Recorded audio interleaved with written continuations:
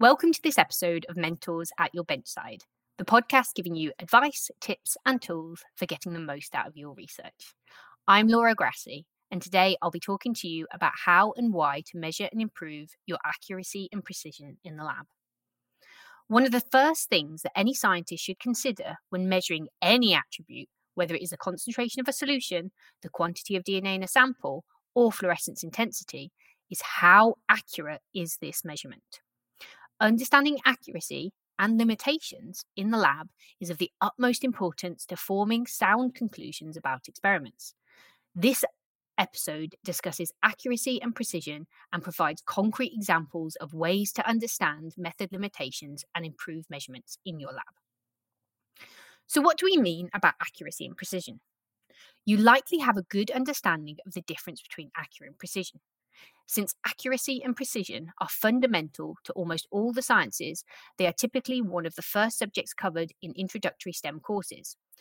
With that said, let's get a quick refresher before we proceed to the consequences of misunderstanding accuracy and precision in the lab. For every measurement we make, there is an actual value that we are trying to obtain.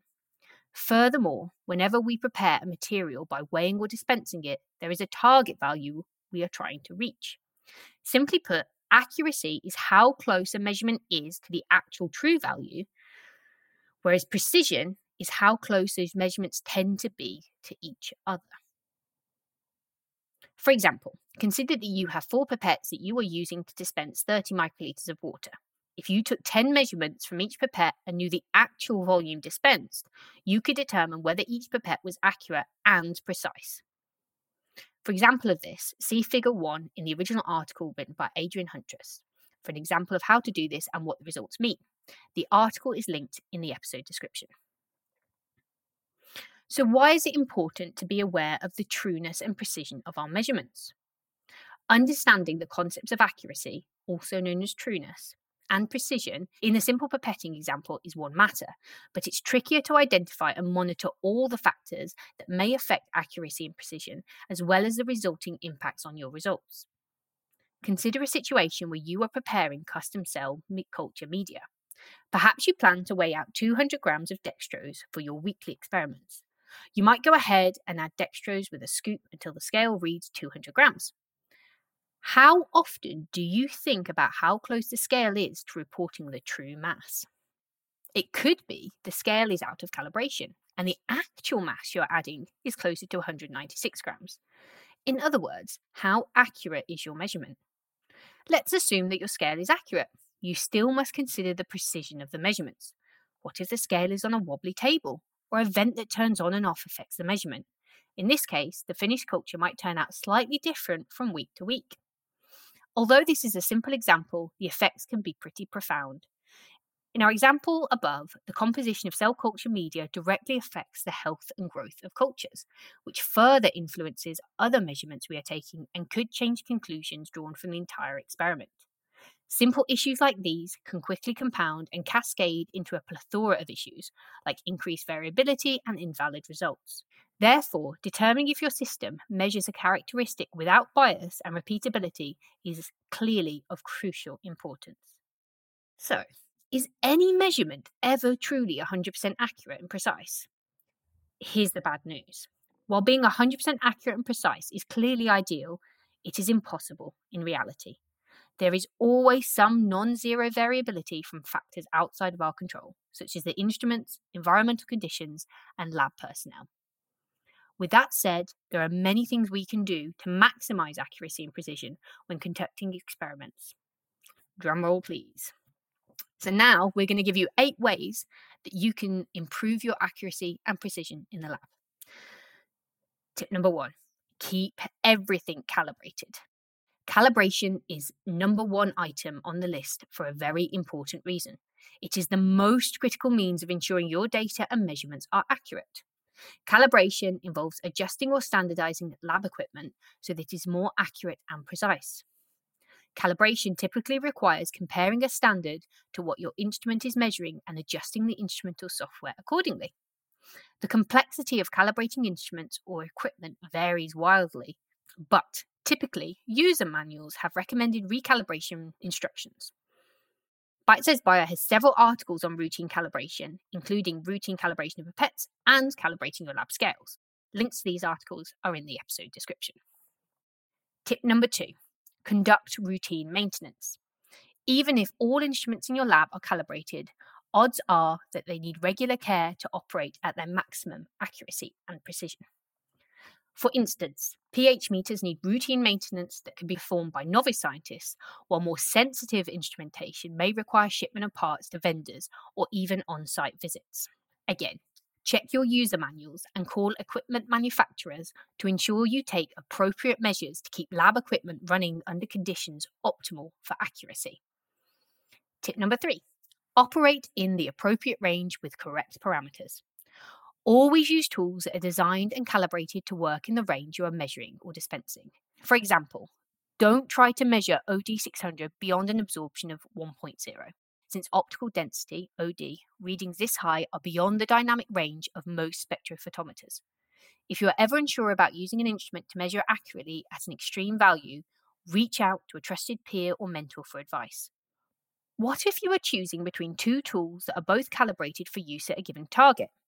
You might have two pipettes that are both designed to dispense 100 microliters, e.g. 20 to 100 microliters or 100 to 1000 microliter pipettes. When in doubt, choose the tool with more precision. In this case, the 20 to 100 microliter pipette. You can also watch our on-demand video to show how you can improve your pipette technique for more information. This is linked in the episode description. Tip number 4, understand significant figures and record them correctly. The number of significant figures you use and record is critical. Specifically, significant figures provide the degree of uncertainty associated with values. Keeping these consistent when measuring items repeatedly and ensure the number of significant figures you are using is appropriate for each measurement. Tip number 5, take multiple measurements. The more samples you take for a given attribute, the more precise the representation of your measurement. In situations where sampling is destructive or you can't take multiple measurements, for example growth rates in a culture, you can increase the number of replicates to compensate. However, for measurements like OD readings or cell counting, it's reasonably easy to measure multiple parts of a single sample. Tip number 6, detect shifts over time. Some systems are prone to drift over time. For instance, background absorption in high-performance liquid chromatography may be indicative of column failure. If you notice that measurements drift in a single direction over weeks or months, address the issue immediately by recalibration or preventative maintenance. Tip number 7, consider the human factor. We don't often talk about how a technique in the lab may vary from person to person, resulting in differences in the measurements of a single property. To minimize the inherent variability between scientists, ensure that procedures are kept up to date and are as descriptive as possible. In some cases, it might be easiest to have only one person responsible for a given measurement, but I appreciate this might not always be possible. Ensure that all lab personnel are trained, especially on highly manual techniques like pipetting, to maximize accuracy and precision. And our final tip is to perform a measurement system analysis. While this is a relatively complicated method to gauge accuracy and precision, measurement system analysis, also known as gauge repeatability and reproducibility analysis, is the most comprehensive and statistically sound way to get a complete picture of the accuracy and precision of your measurement. This technique mathematically determines the amount of variation that exists when taking measurements multiple times. To conduct an MSA, you need to design a study that incorporates known and unknown sources of variation. There are various analysis methods available, but if your measurement is absolutely critical, it may be worth exploring. You can read our article on various ways to conduct an MSA. Again, it's linked in the episode description. So that's it for measuring your accuracy and precision. Check out the episode description for links to related articles and resources, and don't forget to subscribe to the podcast to get more help and advice from mentors at your bedside. Are you always on the go, but still seeking valuable insights to advance your research? Well, look no further than Listen In, the podcast from Bite-Size Bio that offers the benefits of webinars in a portable format. with webinars featuring leading researchers and commercial specialists discussing techniques like CRISPR-Cas9 and microscopy. With Listen In, you can tap into their expertise and drive your research project forward efficiently and productively, no matter where you are. Visit bitesizebio.com/podcasts or search for Listen In your podcast app to subscribe.